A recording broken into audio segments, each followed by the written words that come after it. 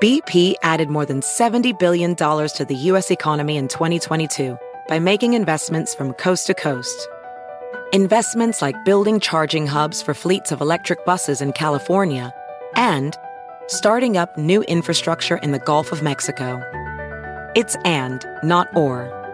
See what doing both means for energy nationwide at bp.com/investing in America. Ophthalmologist Dr. Strauss has seen firsthand how the metaverse is helping surgeons practice the procedures to treat cataracts. Cataracts are the primary cause of avoidable blindness. He works with a virtual reality training platform developed by Fundamental VR and Orbis International to help surgeons develop the muscle memory they need. The result? More confident, capable surgeons. And even more importantly, patients who can see. Explore more stories like Dr. Strauss's at meta.com/metaverseimpact. Welcome to the Smerconish Podcast for independent minds. Thursday's blockbuster, Virginia Thomas urged White House chief to pursue unrelenting efforts to overturn the 2020 election. Texts show the byline of Bob Woodward and Robert Costa, the same duo that provided us Peril, the New York Times bestseller.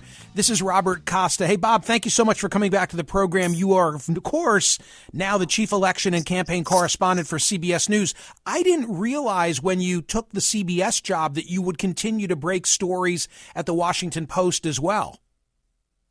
Great to be back on your program, Michael, my favorite program on radio. So I am full-time at CBS News, but because I've had such a great relationship with the Post in the past and just left for a new challenge, I wanted to keep the door open to still doing investigations that are collaborative. And so this is kind of interesting, a joint reporting enterprise on special projects from time to time with the CBS News and the Washington Post publishing simultaneously. It worked well this time around, and I'm hopeful about the future.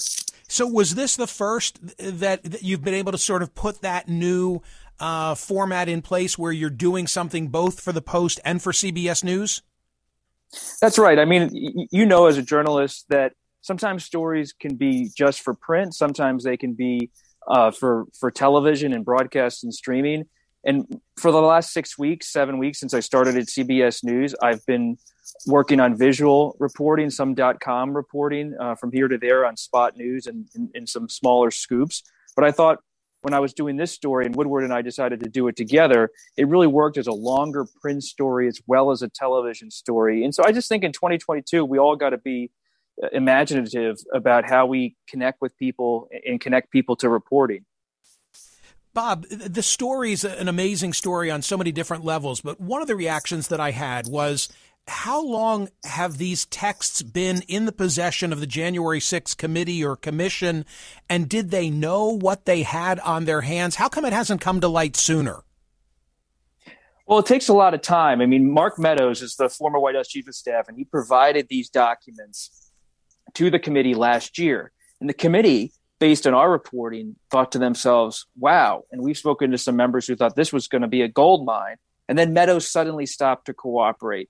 And it's taken the committee months working with numerous members of Congress, technical staffs, outside advisors to understand what's in these messages, because Meadows didn't provide this crystal clear roadmap to every single text message he provided. It's not like this stuff comes over in normal text message format.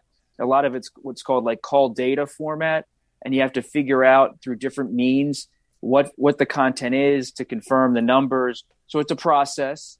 The committee is really trying to piece together this sprawling investigation across many fronts. And now it appears that Ginni Thomas at least played a role in helping encourage Trump's attempt to overturn the election.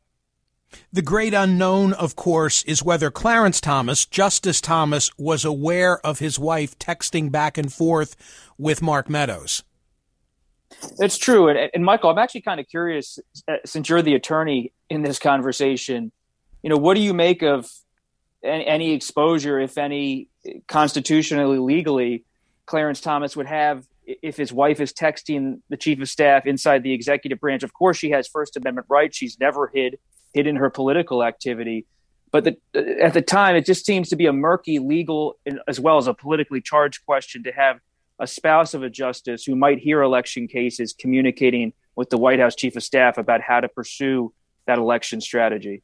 Okay, so here's my answer to your question. I think that there's a before Robert Costa and Bob Woodward, and there's an after, meaning clearly from this point forward, I don't think Clarence Thomas should be weighing in on anything pertaining to January 6th or Donald Trump should he run again, or if there should be something pertaining, although I doubt it, to the 2020 election that circles back to the court.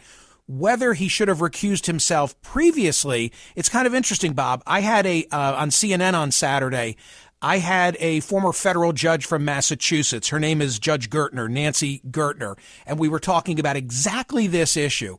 And she said something with which I disagree. She said, well, Clarence Thomas knew or should have known of his wife's interaction with Mark Meadows. That's not the way it is in my house. So I can't buy into the Clarence Thomas should have known that Ginni, who knows what Ginni was telling him. It all depends on what Clarence Thomas knew. If he knew of these texts, he never should have weighed in. Right. And that's the question of should and if, right? Should's a point of debate. Should he have known?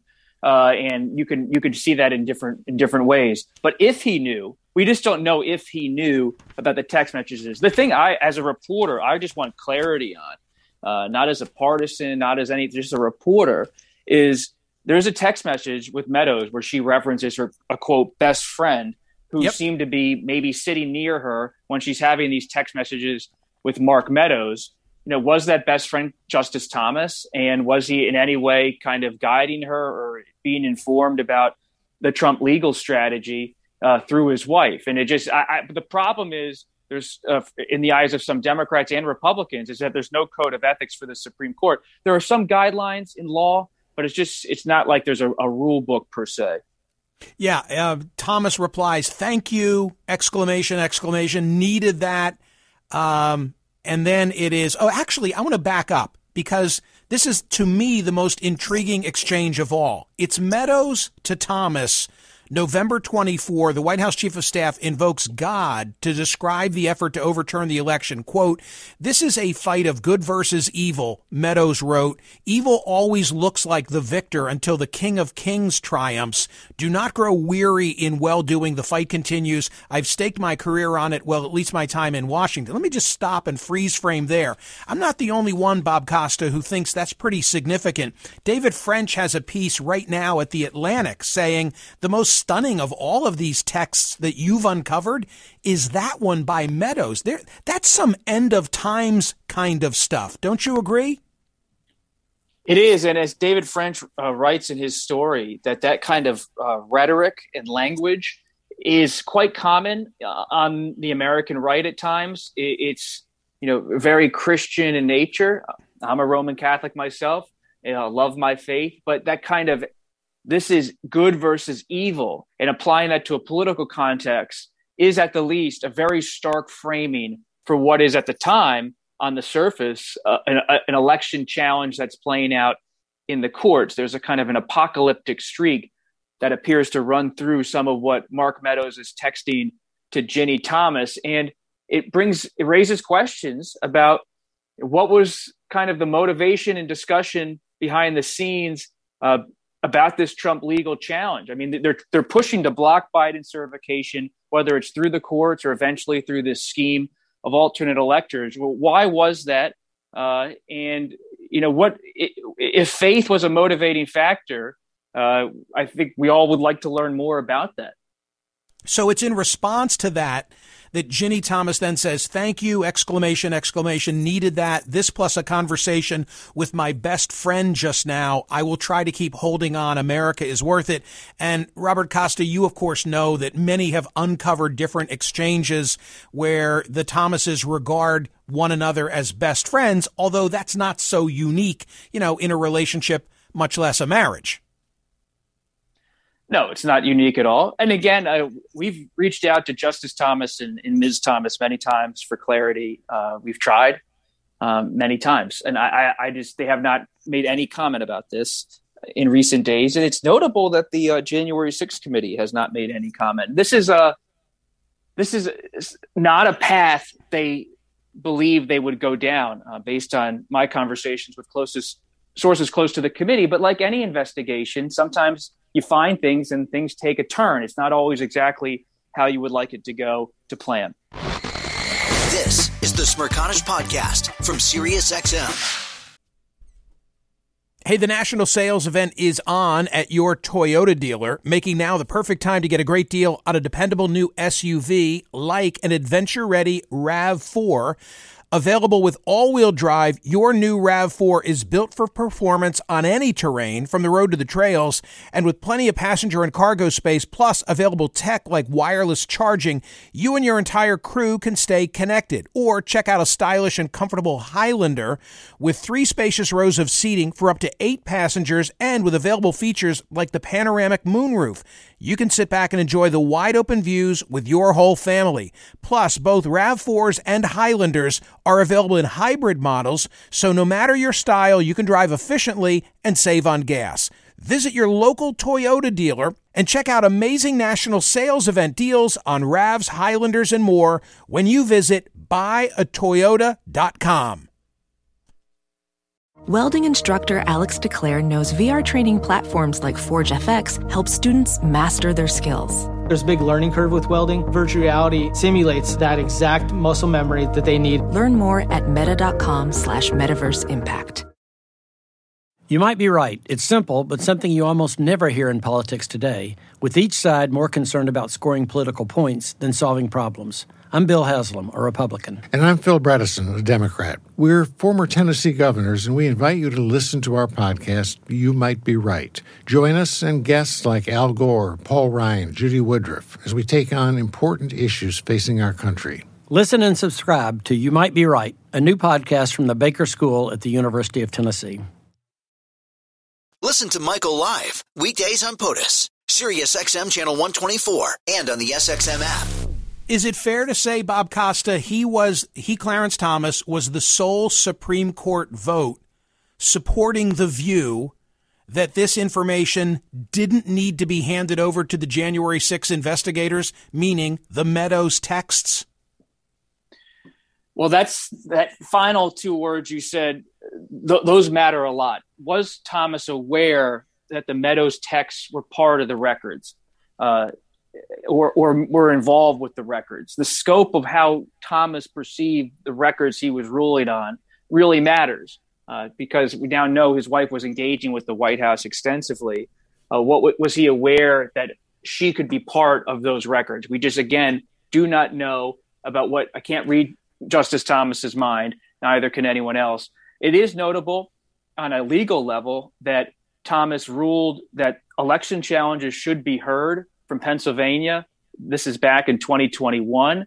And then in 2022, he ruled as he was a dissent on the case about the Trump records. So he's out of step with his fellow justices on 2 key Trump-related cases within the past 2 years. I don't read into that anything, just noting the fact that he was a lone vote on both of those cases. I totally respect that, but I'm just trying to understand and make sure I'm correct in what I'm saying, that the effect of that vote in the second instance on the Trump records, I'll say it this way. If the Supreme Court had agreed with Clarence Thomas, these texts would not have reached the January 6 investigators. Is that fair to say? No, that's not exactly right. So Meadows, okay, tell me. So just in the most simplest terms, because it's confusing for me sometimes too, believe me, is in the fall and winter of 2021, last year, Mark Meadows and his lawyers decided to provide about 4,000 documents, including about 2,300 text messages, to the January 6th committee. That was given over voluntarily by Mark Meadows. Those text messages and documents from Meadows given to the committee before he ceased cooperation have become somewhat of a spine for the investigation in recent months based on our reporting. On another track, official Trump White House documents, which could include some Meadows texts, which I don't want to rule out, but the official White House documents in the National Archives, went to the Supreme Court. Trump wanted to block the National Archives from giving over his official records, schedules, other papers to the committee. Thomas was the dissent, saying Trump shouldn't have to do that. He had executive privilege. Citing the Watergate case from years ago, the Supreme Court ruled those documents should be given over to the committee. It was an unsigned order. If that's clear enough, we could go on for a long time on this, but that's perfect. As best as I know it. That's really important clarification. Okay, so we're talking here in your reporting about 21 texts sent by Ginni Thomas, 8 sent by Mark Meadows. Do we have any idea how many more might exist between the two of them? Not a number, but it would be odd on a logical level to think this flurry of text messages were sent in November of 2020. Then there are no text messages in this trove of documents from December 2020 or around January 6th, even though Ginni Thomas was clearly involved through that period. She attended the Stop the Steal rally on January 6th near the White House. So we just don't have – we have an incomplete picture. The Meadows texts have provided some of the picture, but it's incomplete. My gut tells me there have to be potentially many more text messages from December and January. I don't like to guess, but you see what they did in November. But this is part of Meadows ceasing cooperation with the committee. That's why the picture is incomplete.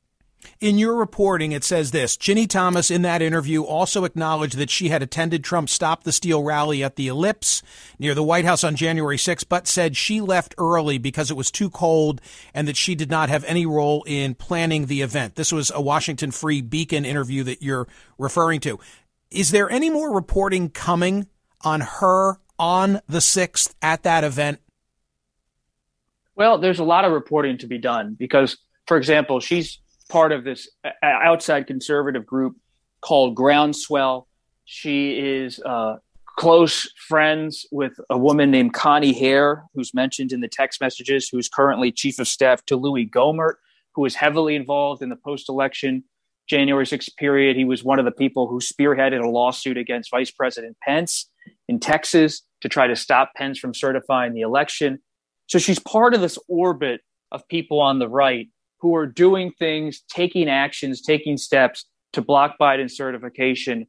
We just don't know the extent she was involved beyond these text messages, which end in November of 2020. But it's evident she was still busy in December and January. And we also see that she sent a text message. One of the stray ones that came through in the Meadows documents is this stray text message she sent in late January, mid-January, January 10th, where she says Pence discussed her because he didn't go through with Trump's plan.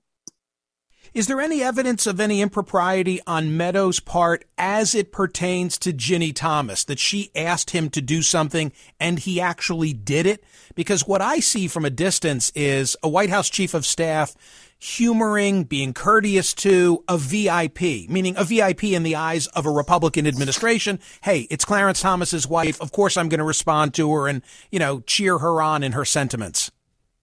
It's a fair point. I think your assessment's a fair one. He seems to, I wouldn't use the word humoring, but he's definitely engaging her. Right. He seems to be almost irritated by her at times when she's recommending Sidney Powell. But it's that Sidney Powell point that's most notable to me beyond the King of Kings Christian comment about God that Meadows made. Because at some level, Meadows is discussing Trump's legal strategy with Ginni Thomas. Again, she's a private citizen, and I'm not saying that's wrong. I don't know legally what the challenge is there for Justice Thomas. But it's clear he's taking some kind of guidance from her on Sidney Powell, because at one point she uses the phrase, and this is not on Meadows, it's Thomas. She says, make Sidney Powell, this controversial lawyer who was claiming election machines were rigged from foreign countries to steal the election from Trump. We don't need to get into all the details. She's saying to Meadows, make Sidney Powell the, quote, lead and the face of the legal strategy. A final point for Robert Costa. Bob, thanks again for being so gracious with your time. Where does this go now? I guess what I'm really asking is, there's no way she's just going to walk in the door, I think, without a subpoena. Do you think that the January 6 investigators would subpoena the wife of Clarence Thomas?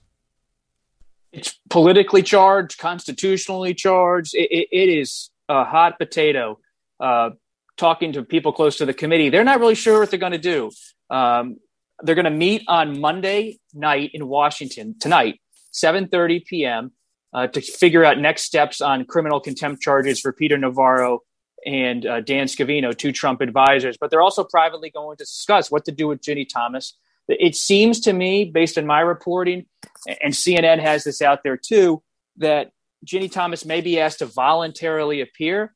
Her friends tell me she's not the kind of person to voluntarily appear before a committee. She disdains. So we'll have to see if she declines that. And then if the committee really wants to issue a subpoena, but some committee members think this is a bit of a distraction from their focus on Trump. But again, as I say, investigations take turns. History will watch how this all plays out. It reminds me in a bit of Watergate. Woodward and I have discussed this about how you just don't know sometimes what the surprises in an investigation are going to be. And you still wonder with this one, who's going to be the John Dean, if anyone? Who's going to actually participate in a way that really divulges new information? Do you think that this summer, I promise this will be my final inquiry, do you think this summer we are headed for Watergate-like hearings?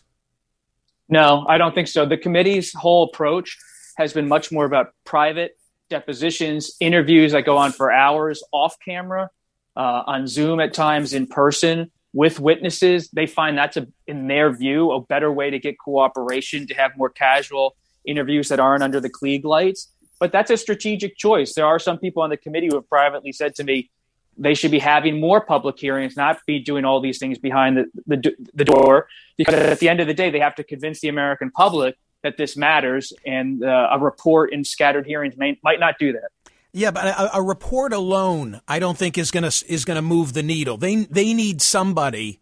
They need somebody on TV making a point. Otherwise, it'll matter to those that it already matters to, and it won't reach the people who are not yet paying attention. That's my gut. Robert Costa, excellent job. I wish you all good things at CBS News. Good for CBS News to have landed you. I wish you had gone to CNN, but I totally get it. Like, you're going to own that turf at CBS, and you deserve it. So thank you. Thank you, Michael. You're the best. Talk soon. This is the Smirconish Podcast from SiriusXM. Listen. Hey, the national sales event is on at your Toyota dealer, making now the perfect time to get a great deal on a dependable new SUV like an adventure-ready RAV4. Available with all-wheel drive, your new RAV4 is built for performance on any terrain, from the road to the trails, and with plenty of passenger and cargo space, plus available tech like wireless charging, you and your entire crew can stay connected. Or check out a stylish and comfortable Highlander with 3 spacious rows of seating for up to 8 passengers, and with available features like the panoramic moonroof. You can sit back and enjoy the wide-open views with your whole family. Plus, both RAV4s and Highlanders are available in hybrid models, so no matter your style, you can drive efficiently and save on gas. Visit your local Toyota dealer and check out amazing national sales event deals on RAVs, Highlanders, and more when you visit buyatoyota.com. Professional welder Shayna Ford used VR training developed by ForgeFX to hone her skills as a welder. The more time that you spend practicing it, that's what separates a good welder from a great welder. VR training can help students like Shayna repeatedly practice specific skills. Virtual reality definitely helps because the more muscle memory that you have, the smoother your weld is. Explore more stories like Shayna's at meta.com/metaverseimpact. Can you remember a time when you thought someone you disagreed with might actually be right? In the new podcast, You Might Be Right, former Tennessee Governors Bill Haslam and Phil Bredesen pose that question to guests like Paul Ryan, Al Gore, and Judy Woodruff. Come for the stories, stay for the substance and expert insights into some of the most challenging issues facing the country, including affordable housing, crime, and education. Listen to You Might Be Right, a new podcast from the Baker School at the University of Tennessee, available wherever you get your podcasts. To Michael Live, weekdays on POTUS, SiriusXM Channel 124, and on the SXM app. Bob Costa and Bob Woodward, how's that for a byline? If they're on it, you know it's some serious stuff. So true. Hey, I have some audio for you from your CNN program, speaking of CNN, on Saturday, where you had Nancy Gertner, Justice Gertner, on the program. Judge. Retired. She's no longer on the federal bench, but just to put it in perspective, she had been on the District Court of Massachusetts, and she had been I think she'd been like a Kennedy Kerry-sponsored nominee to the federal bench. and now is at Harvard, very accomplished. And I wanted, what did you cue up, TC? So you had originally asked her about whether Justice Thomas should recuse himself. Right. She's going to answer that, but in answering that, she goes into the should he have known area, which is what you just talked to Bob Costa about. You want to take a listen? I definitely do. And I want to, sometimes it's hard. There's a lot going on when I'm conducting the interview on live television.